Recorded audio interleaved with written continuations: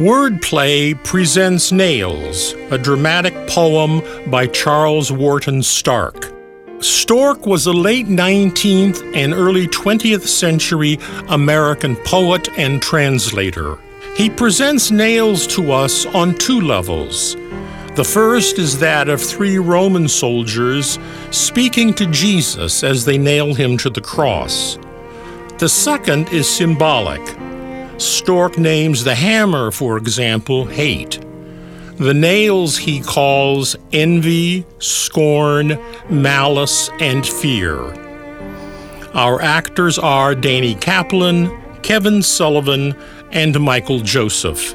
Father Matthew Powell directed.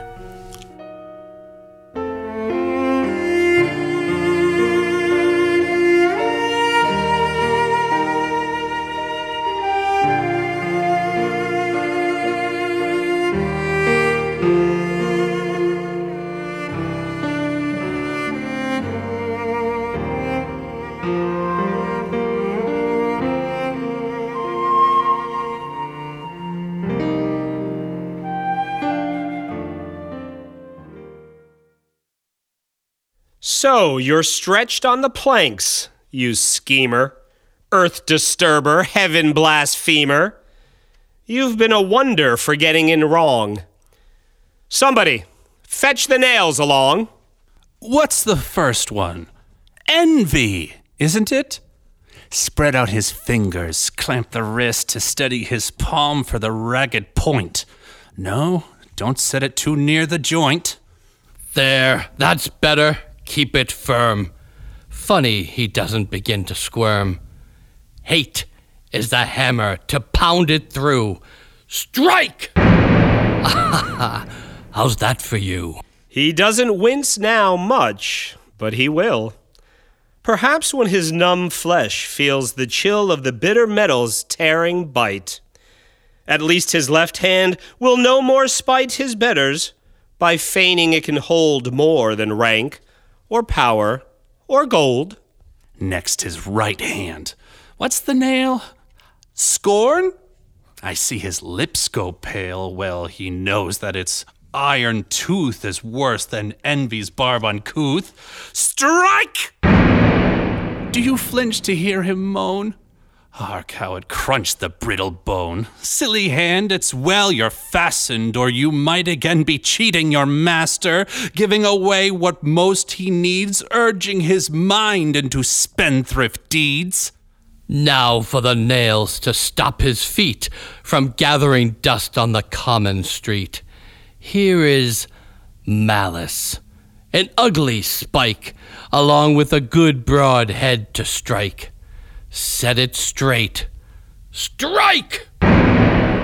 No more of your tumbling, vagrant foot so apt at stumbling into shady places. You know what I mean? That pretty harlot, the Magdalene. As for the other foot, fetch out fear. Oh, you have dogged us many a year, foot, with your plodding patience, have you? And all the while with no one to save you. Drive the nail deep. Strike! Good. That's done. Now, feet, I think you will hardly run about so freely to stir the rabble and wake dull mouths to senseless babble. Often you used to trouble our peace with a strange soft tread that never would cease night or day. We heard your feet pursuing like a shepherd that drove us to our undoing. Turned us out of our pleasant days, urged us on till we lost our breath toward sorrow and toil and shame and death. Oh, thank our stars we've caught you at last, pursued you in turn, and nailed you fast. Brothers, tonight we may all sleep fair and each be proud to have done his share. Look how we have him, helpless, dumb, and the worst of his torment is still to come.